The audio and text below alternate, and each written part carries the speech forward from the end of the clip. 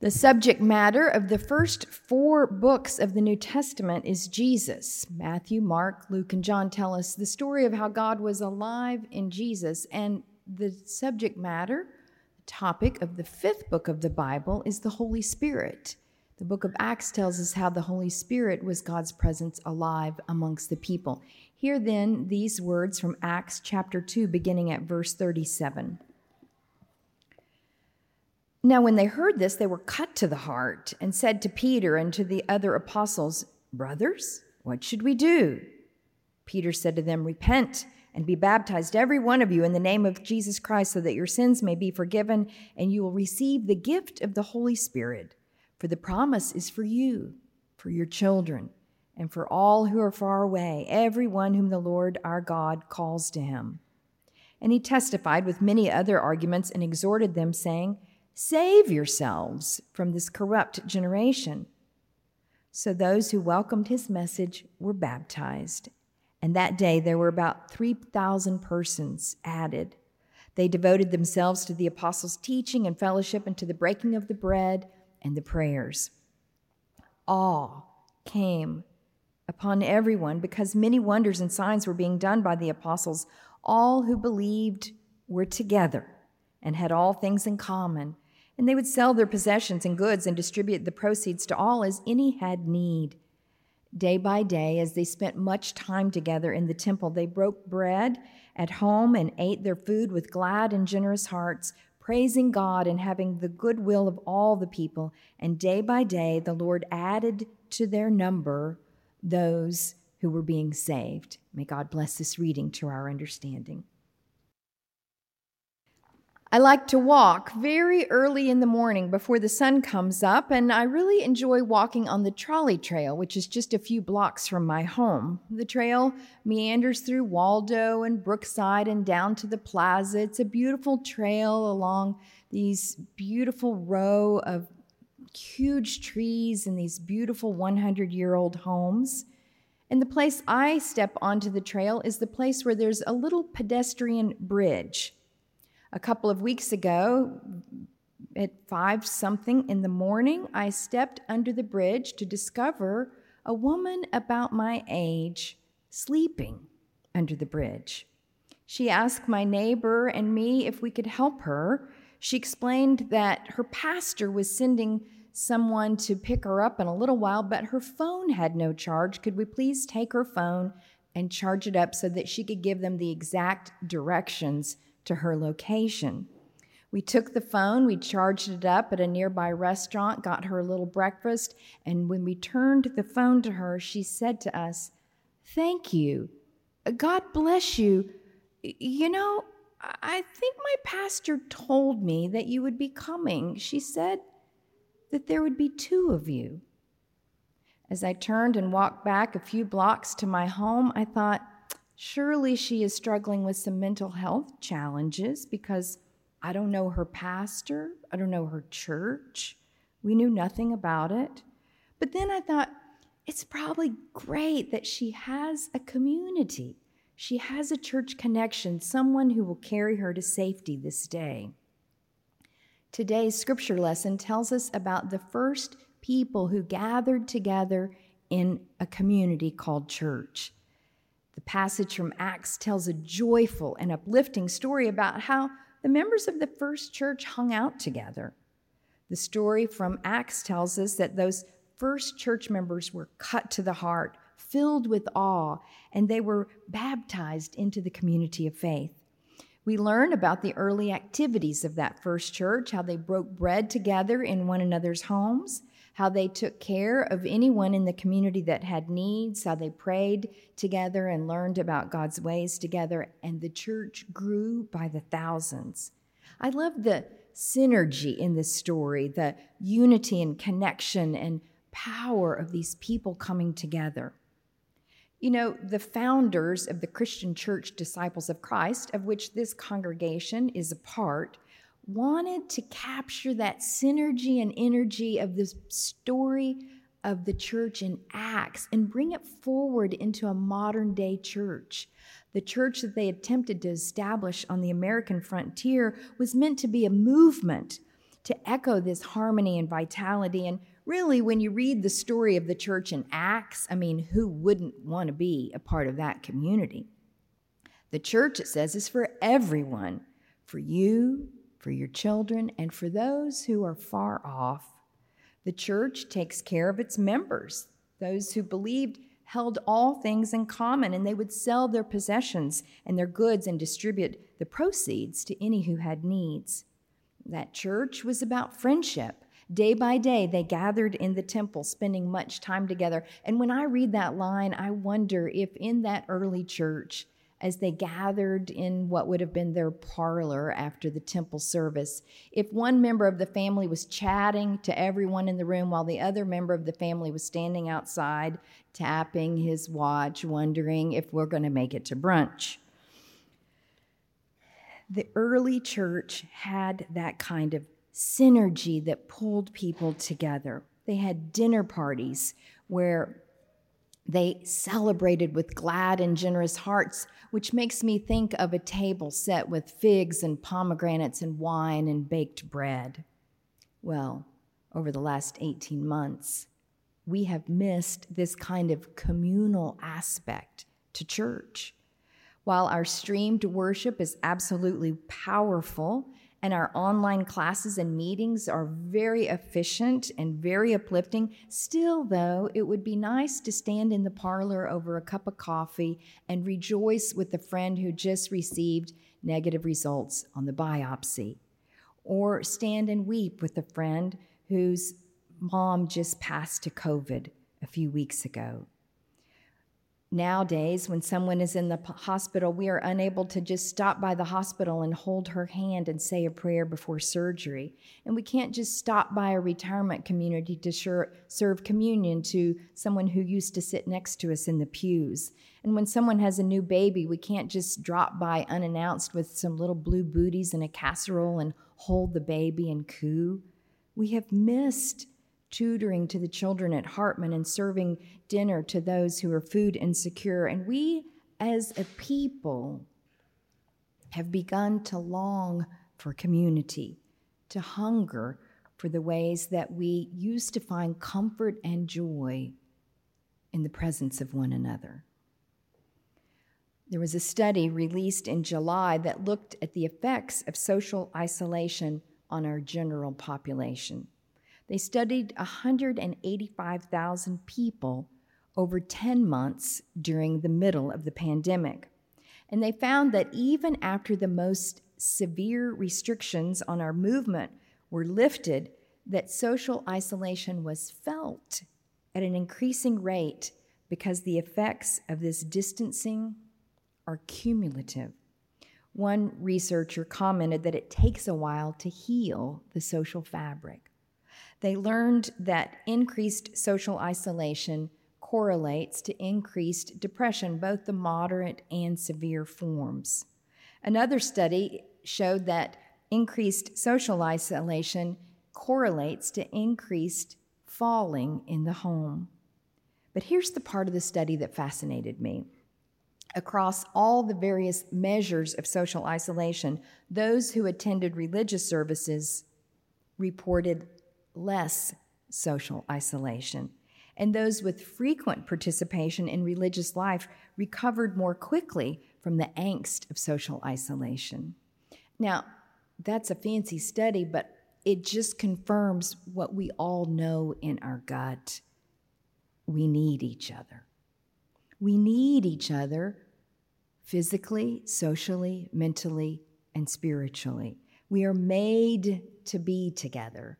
Or as Howard Thurman puts it, community is the native climate of the human spirit, and whenever community is ruptured, some precious part of us perishes. And so that is why today we celebrated baby dedications at the 9:01 and baptisms at the 11 o'clock. In the act of dedicating the babies, we proclaim to the families that they are not alone in raising their children, that we promise to walk alongside them in the sacred task of shaping those innocent babies into mature people of faith. We promise to embrace these children not only in their precious toddler years, but in their trying teenage years as well. And in the act of baptism, we express that God has claimed this person and welcomed this person into the community of faith. Tyler and I, a moment ago, we used our own hands to lower this person into the water and to lift this person up. But our hands symbolize the arms of this community of faith, because you are the ones who will catch each member as he falls and lift each member up as she celebrates the joys of this life. Baptism, then, is not simply a moment of joining one's heart to God. It is also a moment into the immersion into the community of faith. Today, we have released 2 books that tell stories of community. The children's book that the children received at 10 o'clock, and which all of our church families will receive in the coming weeks, is a story about the meaning and the purpose of the church. It was written by Haley Holt, who herself was dedicated and baptized right here. And the other book, it's a biography about you. It tells the story, written by Lena Place, of the first 100 years of our congregation, because it is here that community formed and reformed and thrived and grew. And this is a community that was many times imperfect, but always a community. When I first came to the church in 1988, there was a woman who was very active in the life of the church named Carol Garrett. Carol sang in the church choir. She was active in a Sunday school class and in the singles events. And Carol had been diagnosed with a severe mental illness that interrupted her PhD coursework when she was in her early to mid-20s. And having no family and no resources, no living relatives, Carol became a ward of the state. And Carol could do some bizarre stuff. Like, I remember when it was almost time for her birthday, she would bring around to me a list of the items she would like to receive for her birthday.